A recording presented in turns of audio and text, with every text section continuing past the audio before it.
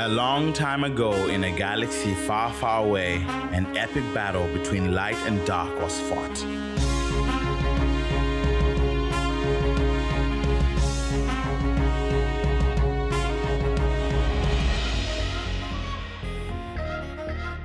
We're your hosts, Shalom and Courtney, and we're calling all Jedi Junkies. Junkies from Tatooine to Jakku to buckle up for this hyperdrive adventure through the galaxy.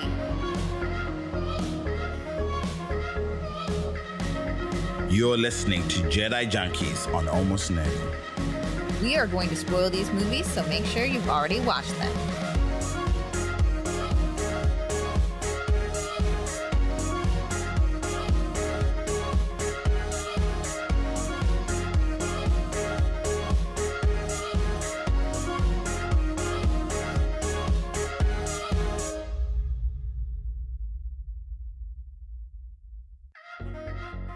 All right, thank you so much for joining us for the third episode of Jedi Junkies on Almost Nerdy. Revenge of the Sith! Revenge. Sith Lords! Why are you shooting? It's more like... Jing, jing, I think there's lots of shooting in this one. That's true. But also a lot of lightsabers. A lot of lightsabers.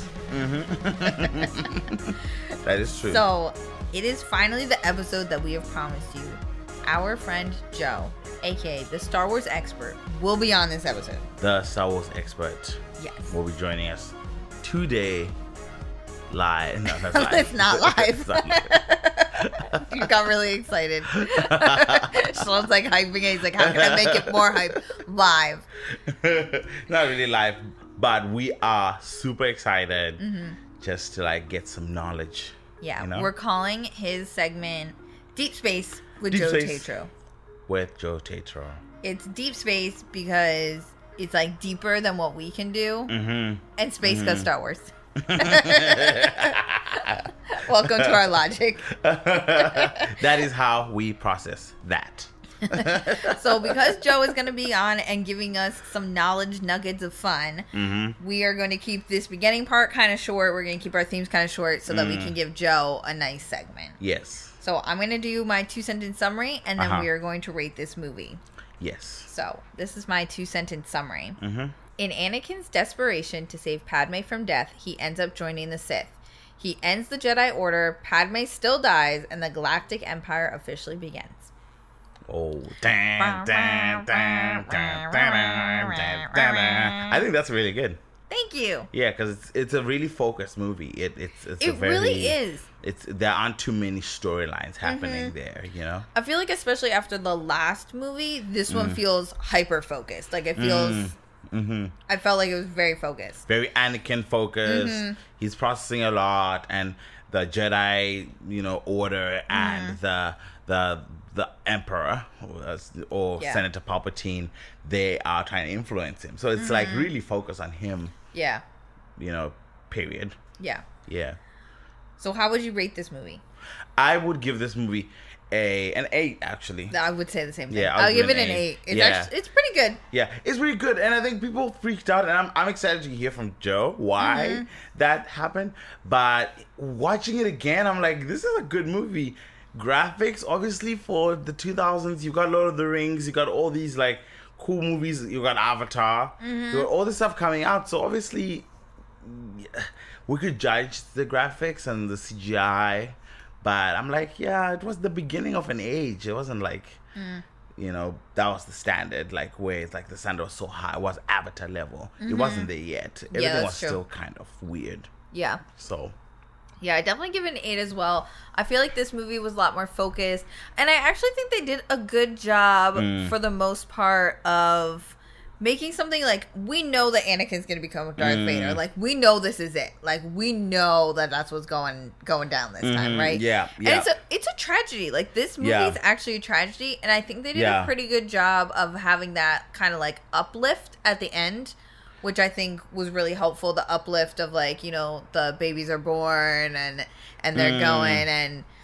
But I do feel like there were a few kind of, like, cheap moments a little bit. Yeah. Like, the way Padme dies, I think is kind of cheap. Like, I feel like it's kind of out of character. Yeah. She just died. Like, she's such a fighter in all the movies, and then you're telling me she just You could have made it more believable. Died of heartache. Like, yes, I think she was more of a fighter than like, that. Mm-hmm. You're breaking my heart. That's it makes me want to stab myself in the head with a spork. With a spork. It would be a painful death for myself, but it makes me so mad. That, and I also think it's kind of cheap with C-3PO and R2-D2. They just like wipe their mind. I don't know. I just thought that was kind of like lame a little bit. I don't know. I just felt like it was a little lame. I think they're just trying to find connections. Yeah, like, they just wanted to connect it. Cover so it felt a little gap. Yeah. Like it's you can tell. I mean, with a lot of these sequels, you can tell when the writers have done a good job. You can tell when they've done a good job, and you can tell when they are kind of just trying to find a way to make everything make sense. You know, when I'll always use this as my example because I think this is the most the prime example of this. Dark Crystal, you know, how they did the prequel and how, for me, I still don't know what the heck is gonna happen. You know, I don't really know where everything. I know, like, at the end, you know, Gelfling died. They are supposed to be extinct.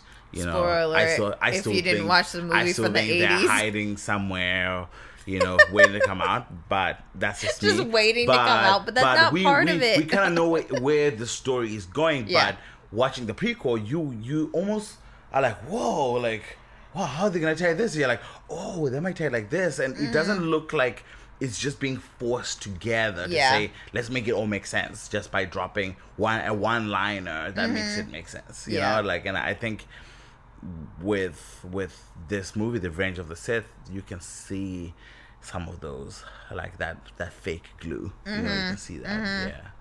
Yeah, I agree.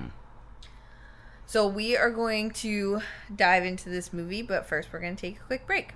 Each week when we put out an episode of Almost Nerdy, I am most excited about sharing themes.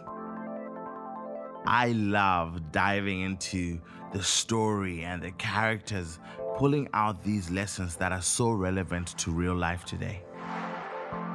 When we did an episode on Avatar, we were blown away by just how the story of the humans invading Pandora, taking advantage of the natives and the resources, is such a parallel to colonization. After each recording, we are even more excited to share these lessons with you guys.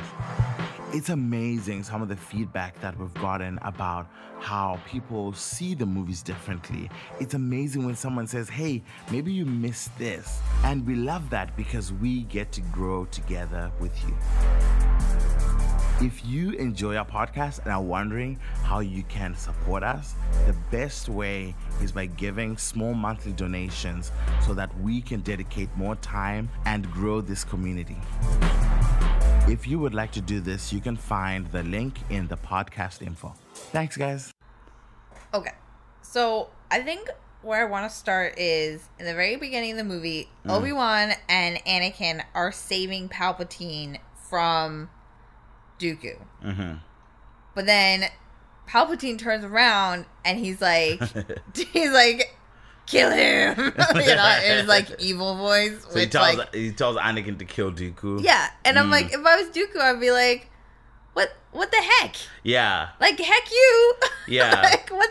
Like, what? I would be really confused by that. Yeah. If I were him. I feel like it's kind of part of their world. It's like, I always think of Snoke and Kylo and Rey and how, like, Snoke was like, bring Rey to me. Like, Kylo must be going like, okay, this is weird. Like, what's going on? Because the culture that they have, the Sith, is one-on-one, right? Well, yeah, but that's the Knights of Ren.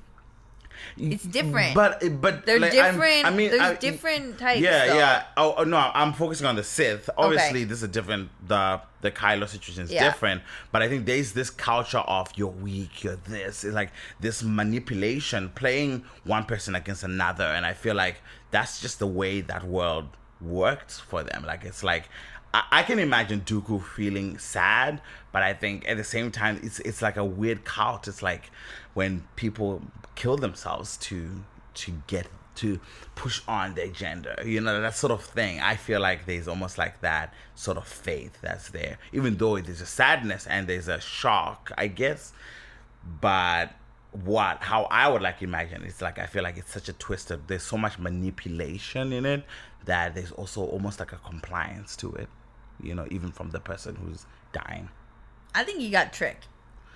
Yeah, I don't think I don't think it's that simple. Because who wants to get replaced? Nobody wants to get replaced. No, nobody. Nobody's but you know what? Replace me with Yeah. someone younger, someone stronger, someone smarter. Why don't you do that?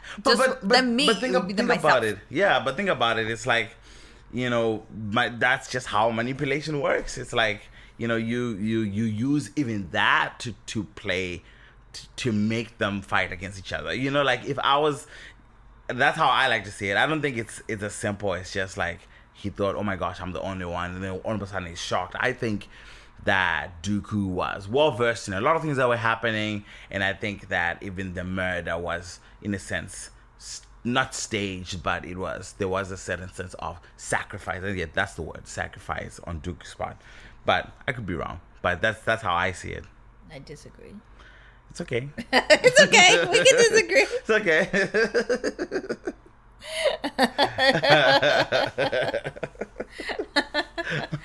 So this whole movie is kind of like based on Anakin's having the like premonitions, basically, I think they call it prophecies, right? Yeah, visions. Padme's, of Padme's death. Like, what are your thoughts on that, and like where it leads Anakin? Wow. Oh my gosh, like fear, and last week we talked about, fulfilling our own prophecies, self-fulfilled prophecies of doom, when you're so scared of something that you end up actually making it happen because you make choices that are based on fear rather than hope and actually like good thoughts, you end up making the very things that you fear become a reality, so you kind of see that really play out here. Because the exact same vision actually happens. Yeah. The way that he saw it, but he causes it. Yeah. Which is weird.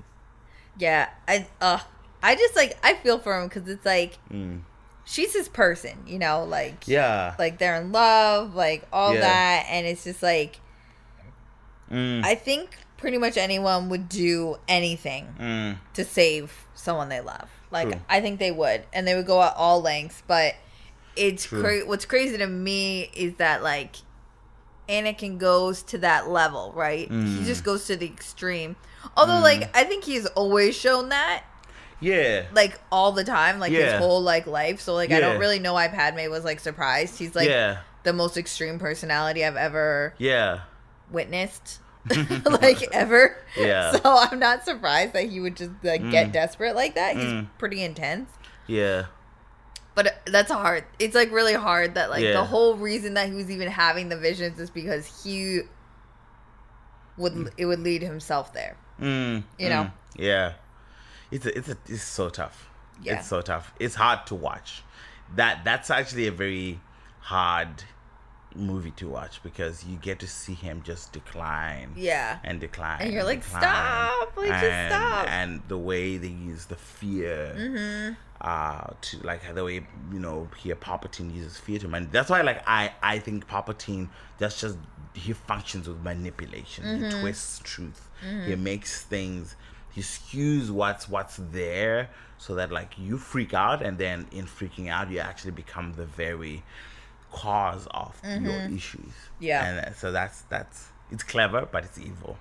Yeah, he's very clever. He's very evil. Yeah. He's very patient. Yeah, very patient. I feel like he's very patient. He definitely played the long game. Like, yes. I feel like he played the long game. Yes. Speaking of Palpatine playing the long game, if you were Anakin, would you have accepted Palpatine's fast track to being on the Jedi Council?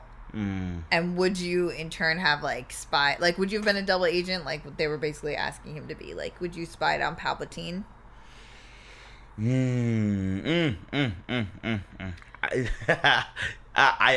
think the answer will always be yes for me.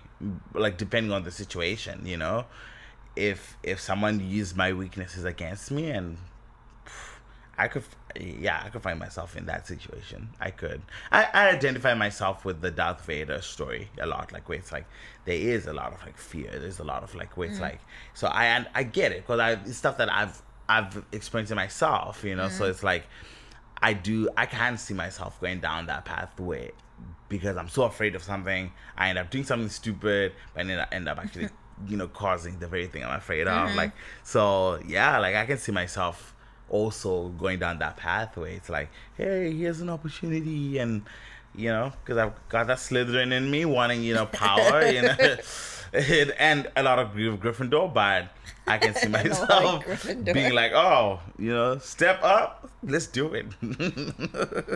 That's so funny. Yeah. I would want to earn my way onto the council. I would not want a freebie. Yeah. I'd be really annoyed by that. Yeah. I'd be like, no. Yeah. I'm not taking that. Yeah. Counselor Palpatine. Wow. So if you were Anakin, there wouldn't be a Vader. There just wouldn't be a Vader. There would never be Vader, ever. Nope. Then no Galactic Empire. I think Palpatine was also very smart because I think he appealed to Anakin in a lot of ways. That made Anakin feel like because he's best placed to be able to spy on Palpatine. Like, in Palpatine treating him very kindly and like, you know, saying how like wonderful he is and all that, has all this potential, like all that stuff, right? He's like stroking his ego. He appealed to his emotion, and in appealing to his emotion, which the Jedi are very like don't pay attention to your emotion, don't pay attention to your emotion. But for someone like Anakin, who is super emotions driven, like, I think Palpatine is very seductive in the way that he does things. So it's like, I'm not surprised why he was seduced, and I think that makes him very loyal to Palpatine, actually. It does. Because he's like, this guy's nice to me. He makes me feel good. Like, I'm not gonna hurt him. I'm gonna tell him your secrets, but I'm not telling you his secrets. Yeah. Yeah. Oh my gosh. And one of the strange things that he says, like that Anakin says, that I thought was like, I'm like, which kind of comes back to my point of this culture of Sith is one of toppling each other. He, like, I remember Anakin saying to Padme, I will destroy him and then become the ruler. Yeah. I will be the ruler. Yeah. You know? And it's like, that's just that world. So that we can, like, rule. It's all about, like, hey, the next guy is trying to, like, murder me so that he takes over. You know? Like, that's just how that world works, so to speak. The dark side, you know? So, okay, interesting question for you. So, what you were saying there about, like, how you feel like the dark side is all about like power. Palpatine basically says like, but the light side of the Force wants power. Like the Jedi are afraid of losing power, and that's why they are like. So what would you say to that? Like, do you think that the Jedi were afraid of losing power?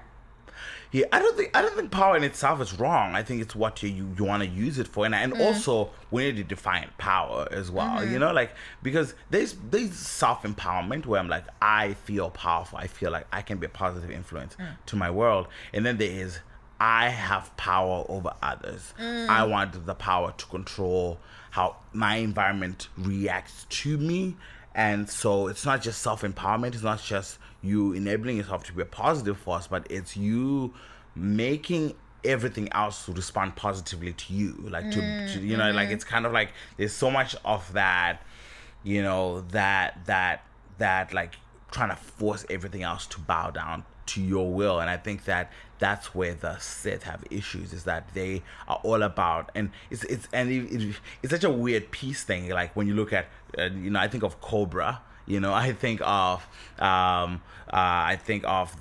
Hydra, just the whole concept of, you know, compliancy will be rewarded. You know, like where it's like if we can dominate everyone else, like they will do whatever we want, and there's this weird also twist of there will be peace in the world as well. But really, at the end of the day, it's about like having absolute control of everything around us, and that's dark. You know. So I guess like what I'm getting from what you're saying is like the light side is like they're empowered because like they're almost like empowering themselves to be like a good force, whereas the Sith are more like we want power over others, like we seek power for like that kind of way. Absolutely. So would you say like, do you think that light side or the dark side is more powerful? I think the light side. I think the light side is more powerful. Why I say that is because like the dark side's approach always leads to there's rebellion. There's always like it's such a misconception. It's a lie where you're like, if we will dominate them so hard that they'll be so docile to do whatever we want. It might work for a little while, but there's always, in human beings, every human being wants to feel self-empowered. And the moment someone else tries to control you and remove your power to empower yourself and wants to control you so that you just live according to what the domineer, wants, like, then there's always something in you that will want to rebel against that. There's always something in you that wants to push back. And, history speaks for itself. We talk about people that went through, slaves went through hundreds of years of slavery. And guess what? Now slavery is gone. Like there was a time when right in smack down in the middle, when the cotton farms, the plantations were thriving because of slavery.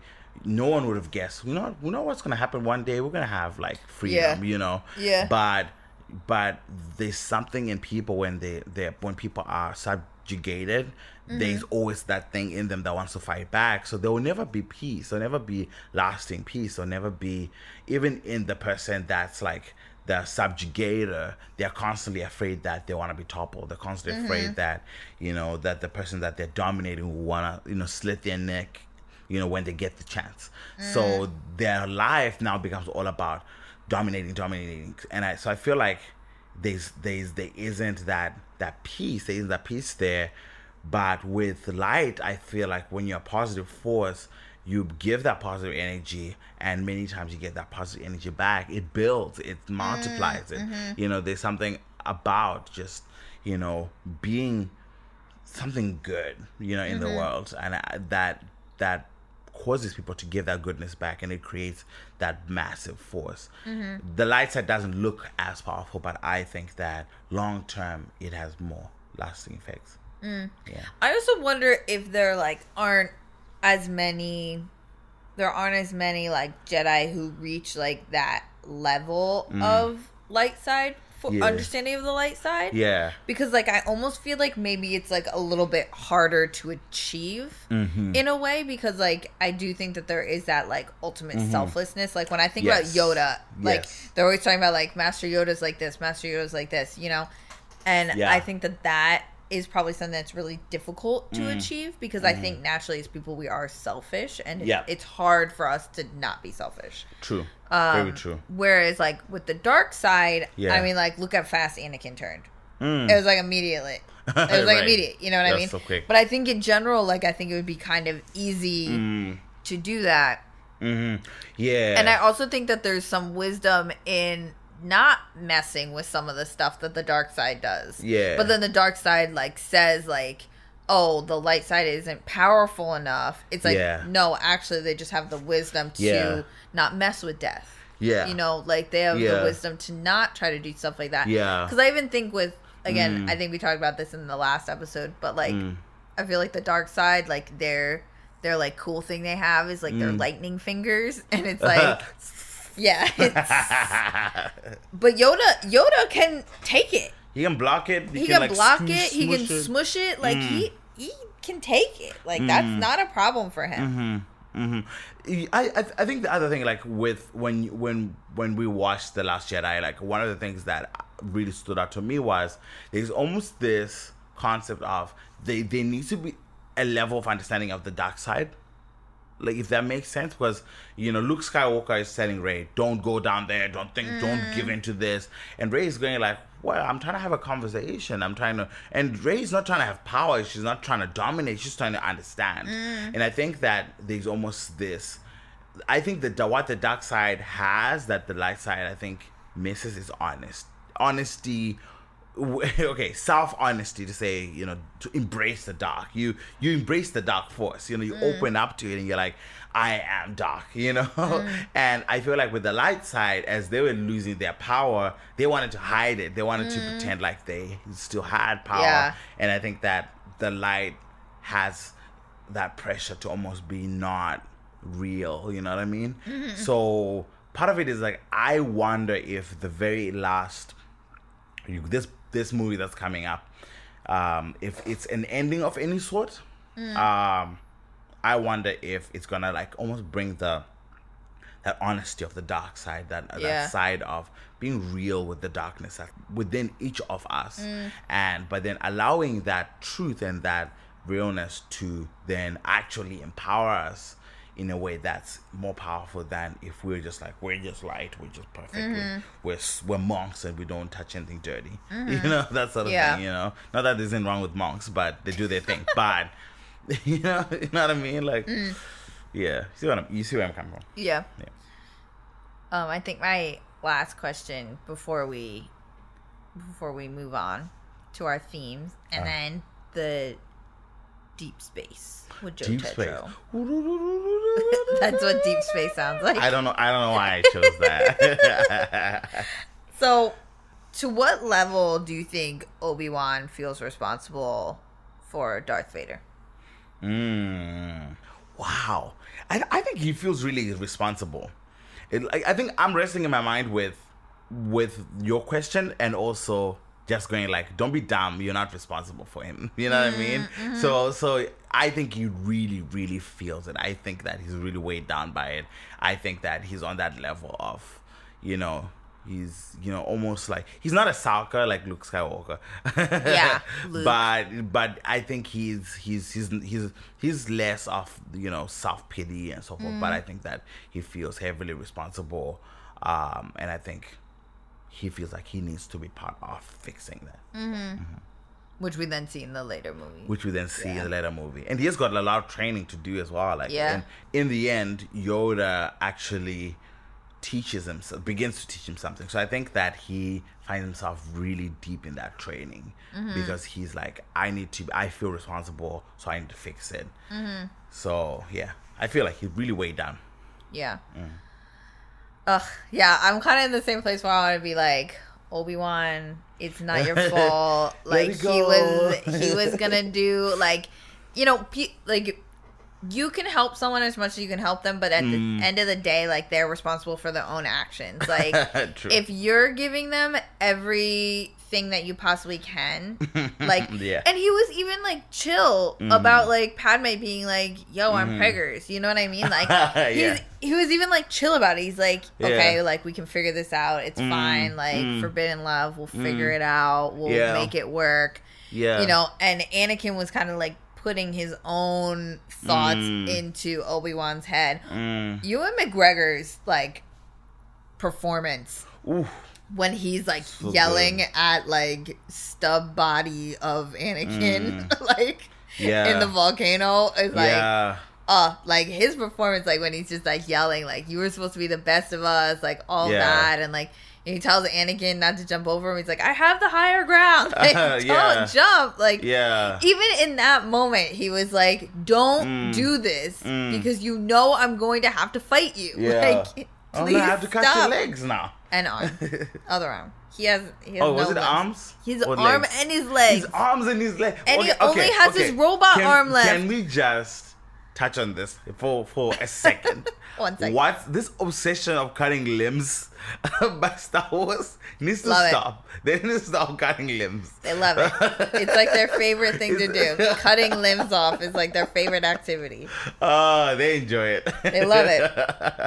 I feel like they just got so caught up in it. I don't know who told them that people love it when we do this. So let's keep doing it. It's the worst.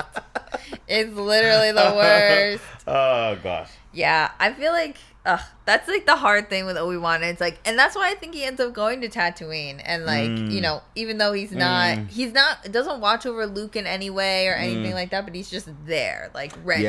He's just ready. Yeah. Okay, so my theme is from Yoda, and it's the part when they are basically giving all of the power over to Palpatine. And Yoda says something along the lines of like, you know, you're giving up your liberty for an empire because you want safety and security. Liberty dies to thunderous applause. And I just thought that was like pretty deep, because I think when people are scared, like, we're just willing to give up liberty. Like, we just are. Yeah. And I think my biggest example will always be like going to the airport pre 9/11 and going to the airport after 9/11. Yeah. Like, oh my gosh, I don't even know if you really had to like show your driver's license or anything like when you went on a plane before 9/11. Like, I remember flying when I was a kid and it was like nothing, and there were like no long lines at airports and all that. And like the second that a tragedy hits, people are like, give it up. Like, we don't want that anymore. We want safety. Yeah. And I don't always think that that's a bad thing. And in this case, it was a bad thing. But it's like they give up a lot. Yeah. It wasn't just like, it wasn't just like, you know what, I'll take my shoes off to make sure that like I don't get blown up on a plane. You know what I mean? Like, I think that's a good thing. But I do think that it's one of those things where fear, I think, is something that can be used really easily to motivate groups of people. And it's actually surprising what you'll give up in order to to feel safe. Yeah. Wow. That's such a good point. That's a good point. Like it's people underestimate how powerful that is, because it's like, you know, we look at history, you know, like a lot of times it's like a lot of these guys who have massacred many people have used fear, they used anger, they used hate. So it's like, and so a lot of these emotions are very like closely related, you know, and it's like, you know, and it's so much easier to control someone and to get someone to do something they would never ever think of doing or allowing to happen when they're afraid than anything else, you know. And it's kind of like it's, you know, it's sad. It's sad when you see it happen. And watching, I love it when old movies like Star Wars, I mean, Star Wars, this one is not super old, but it's like, you know, it's like 10 years. It's kind of almost 10 years, you know. And for me, I love it in movies like that when they touch on things that we see now, and things that where you start seeing like it's part of human nature to be afraid. But I think that we as human beings, I think we need to be more afraid of fear itself, because it always leads to a lot of times to being susceptible to anything that makes us feel safe. I mean, think of Anakin. That's all fear. You know, fear led him down that path. He killed kids.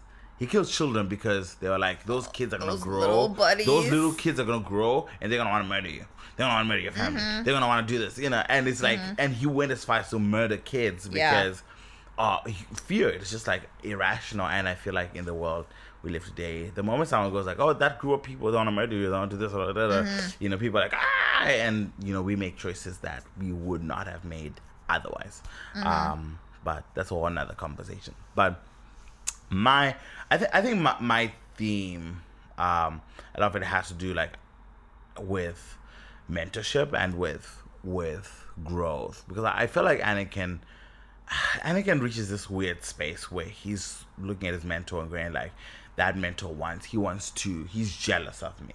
You know, he's jealous of me, and it really made me think hard of like, you know, with mentorship, there's always like, you know, that tension between the teacher and the pupil, almost, because the pupil is seeing fresh new perspectives that the teacher would never see. But then the teacher is seeing like old traps and usually a lot like I feel like mentorship is 90% warning, 10% like ideas and new things. You know what I mean? Because it's like I feel like in this situation, Anakin's being warned about the Emperor. He's being told, be careful of this dude. And because of that, because he doesn't listen to them, he goes like, you're jealous, you just like, you know, because the Emperor's going like, you're so gifted, you should be flying in the sky, you should be part of the council, you should be doing this, like, and he's, you know, blowing his head up, you know. But then the council's going like, no, chill, you don't belong on the council yet, You don't do this, that sort of stuff. In fact, you shouldn't be going on that mission. You should be staying at home. You're on baby, girl sitter duty or whatever. And that sort of stuff. And he's getting angry and he's allowing that, like, he's kind of missing the warnings that are there because he's so ambitious and he wants to move on. And I think that sometimes in mentorship, being slower to see the bad intentions of someone who's trying to help you, and not just mentorship, but someone who wants to give advice, who's like, hey, I have advice. Being slower to see that person trying to take stuff from you, but realizing that when people want to mentor you and help you, a lot of times they want to give you warnings. Even it means like, some people give ridiculous warnings based on fears and old things that happened in the past. But I think that we should learn to listen twice to those, and listen twice, but also don't throw those. Like sometimes I'll have debates with people about certain things and say, here's my thoughts on this and this, and sometimes I'll move on and do something different and things go well, and sometimes I ignore and things don't go well. But one of my favorite things is like sometimes when someone says something to me and I just remember it. I might disagree with them, but I remember what they said, and then maybe it might make me change perspectives just a little bit, enough for me to succeed. And I think that with Anakin, the situation, he's completely ignoring anything else. And we talked about fear, and there's lots of fear, but also there's also just being dumb and just being like and kind of being like, hey, like, Obi-Wan he's jealous of me. He's not jealous of you. Right, right. He's not jealous of you. Right, calm down. Right, calm down. And you think Obi-Wan kicks his butt in the end, but it's like, but I think a lot of it, But I think that it's okay to hear like other perspectives, not so that you just do whatever people say. Sometimes like, you don't have to respond to them. Sometimes just hear it, keep it in your mind, use that even for your internal debates. If not, shelve it. If it means you changing one little word for what you're going to say, then fine, do that. But don't just discard when people who have gone through what you want to go through, or rather people who are more experienced than you, try and give advice. And I'm speaking not because I'm good at it. I'm speaking probably because I'm terrible at it. Because you're from the dark side. I'm Anakin here. Like I'd definitely be the light side. I'm Yoda. We're the Vaders out here. Like I think I have more Vader t-shirts than anything else. It's actually concerning. It is. Even things that I'm like, the posters is just Vader, and Okay. Before we get too silly, we're going to take a break, and then Joe will be here with Deep Space with Joe Tatro. We'll have a proper intro.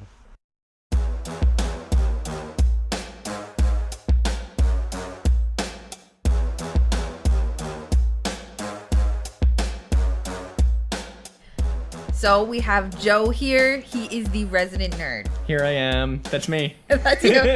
Okay, before we dive into my ultimate question, which is why does every Star Wars fan hate the prequels?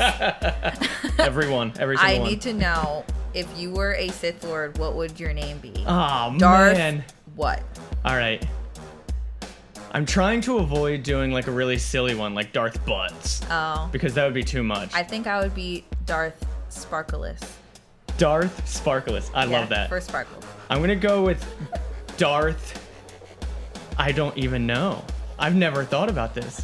What kind of Star Wars fan am I? I was like, Joe will definitely have thought about this. I'm going to go with Darth Wombat because I really imagine coming up against a Jedi and them going, "We meet again, Darth Wombat," and me smiling to myself. Like,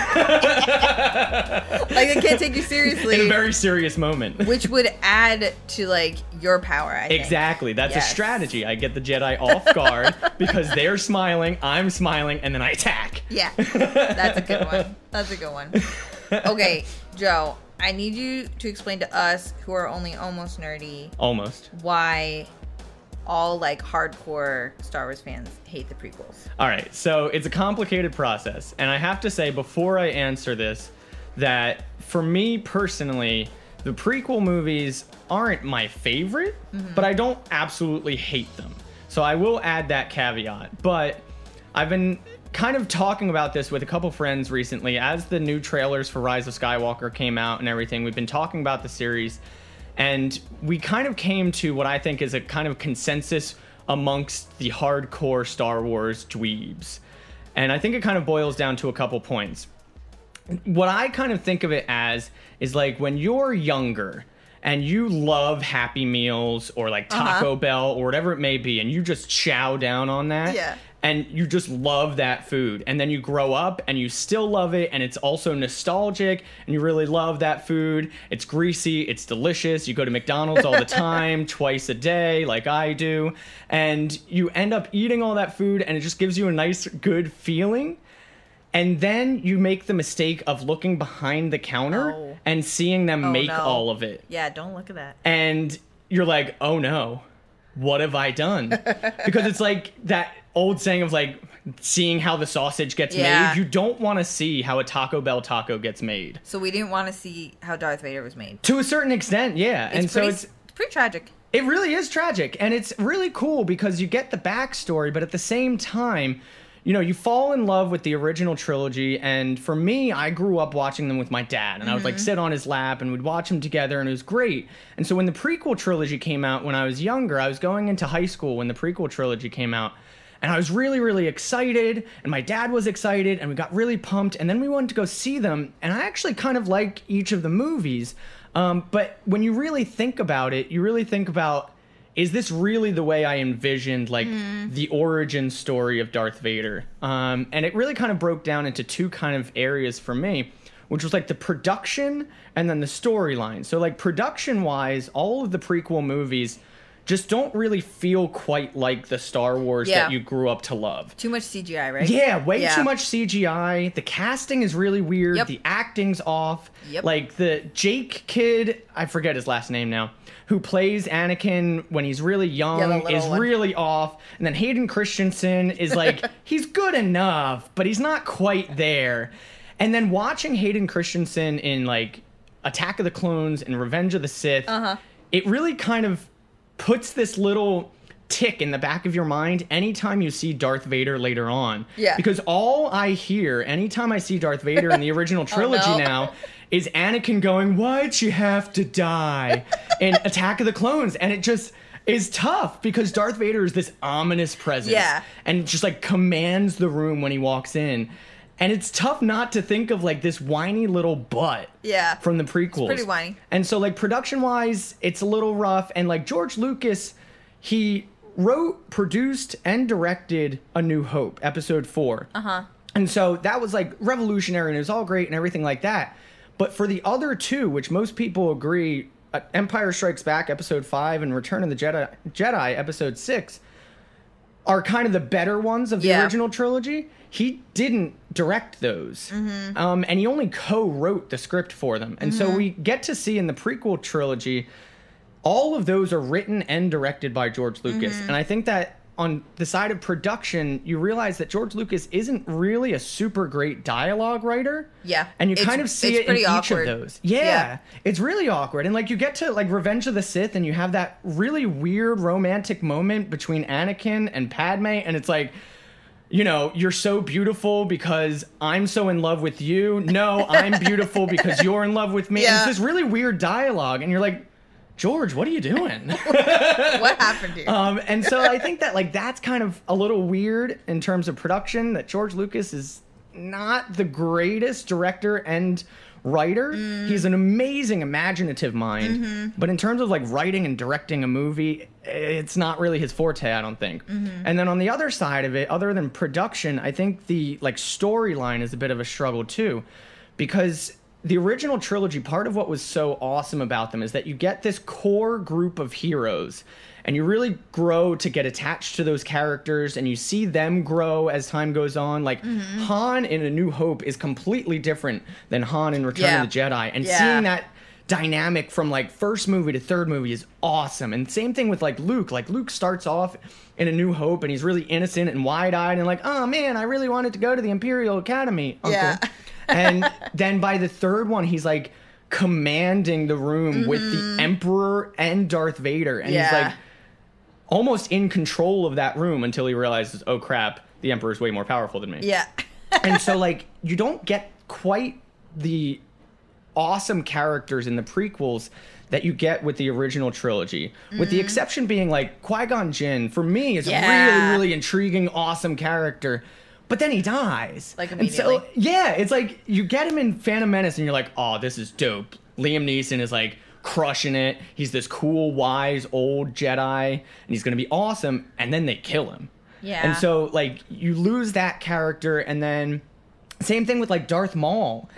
They kill him off in that same movie. Favorite. Yeah. I love and everyone, like, you get that first note when Darth Maul comes out of the opening door and Obi-Wan and Qui-Gon are there, and those two notes, the dun-dun. Yeah. No two notes in any score ever can make you as emotionally charged as those. And so you get these cool characters, but then the rest of them are a little weird. Like Jar Jar is Jar Jar. Don't. And, you know, don't even I get always us kind of feel started bad on him. because everyone craps on Jar Jar. And he's kind of there almost like the Ewoks were in the original trilogy, where Jar Jar is supposed to be there for like kind of the comedy relief, kind of making the little kids be like, oh, look at this funny guy. Ha ha ha, he's so silly. And I was kind of that way when I first saw Phantom Menace. And then as it goes on, you're like, oh man, this is rough. Well, he ruins everything. He does. He does ruin everything. Like the first movie, he's just too silly, and then he's the reason why Palpatine becomes Emperor in the first place. And you're like, what are you doing, Jar Jar? Poor Jar Jar. And so I think Jar Jar is kind of like the epitome of the characters in the prequel trilogy not being quite up to the same level that the ones in the original trilogy were. And I hate to crap on Jar Jar because everyone does, but he's kind of, for me, the epitome of that character lacking in the prequel trilogy that you have compared to the original trilogy. And then I think they try to make things way too complicated in the storyline as well. Like adding all of like the midichlorians thing is kind of an interesting concept at first, but then they keep driving it home and they're like, oh man, Anakin has way more midichlorians than anyone else. And by the way, midichlorians, oh, and did you hear about midichlorians? And it's just a little bit too much. And you're like, stop wasting time on the midichlorians. Show me more stuff. And you get like the political stuff, which is kind of cool at first because you're like, ooh, you get to see like the rise of the Empire and stuff like that. But they get really deep in the weeds about politics in the Senate and like how you move out one chancellor to bring in another, and you have to have like a vote of no confidence, and like they go deep into that, and it's a little weird, and you're like, I just kind of wanted to see like really great characters do Force stuff. Yeah. And so it's kind of like for me a two-pronged thing where it's the production is a little bit off and the storyline is a little bit off to the point that it just doesn't feel quite like the original trilogy did. And so it's, for hardcore fans, that's kind of where a lot of us are at. And it's kind of different levels depending upon the fan you look at. But it's kind of those two things that it's just, between those, it just doesn't feel like the original trilogy quite as much. So, one question for you. Got it. So, are you very against, then, the fan theory that Jar Jar was originally supposed to be from the Sith? Okay, like, are you very against that? I am not very against it. I honestly love that because that justifies Jar Jar a little bit to me. Because I love that theory because it's like, well, you see, he does this like martial arts style that's called like the way of the fool or something. Yeah, the drunken fool. The drunken fool. Exactly. And you're like, oh, that explains so much about his ridiculousness. Surprisingly, I actually knew about because I had a friend in high school who was really into martial arts and thought that was the coolest type of fighting, and I was like, you're right, it does look like those movies. Whoa, George Lucas is going deep. I don't love think it. He's that deep of a character. No, I don't think he is. I really don't think he is. And there was kind of a height of that theory when you got to like Force Awakens came out and everyone's wondering who the heck Snoke is, and you're like, oh my gosh, is this like Jar Jar like deformed over time and he's still like the ultimate Sith Lord? And so I started really getting into that idea like, oh my gosh, what if he is? And then I started realizing that's absolutely ridiculous, and George Lucas as brilliant as he is, a creative mind is not that deep. Not that deep. Exactly. So I just want to thank everybody for listening this week. We are going to be talking about Solo next week since we have finished the prequels. Thank you for joining us on this nerdy journey. We'll see you next week.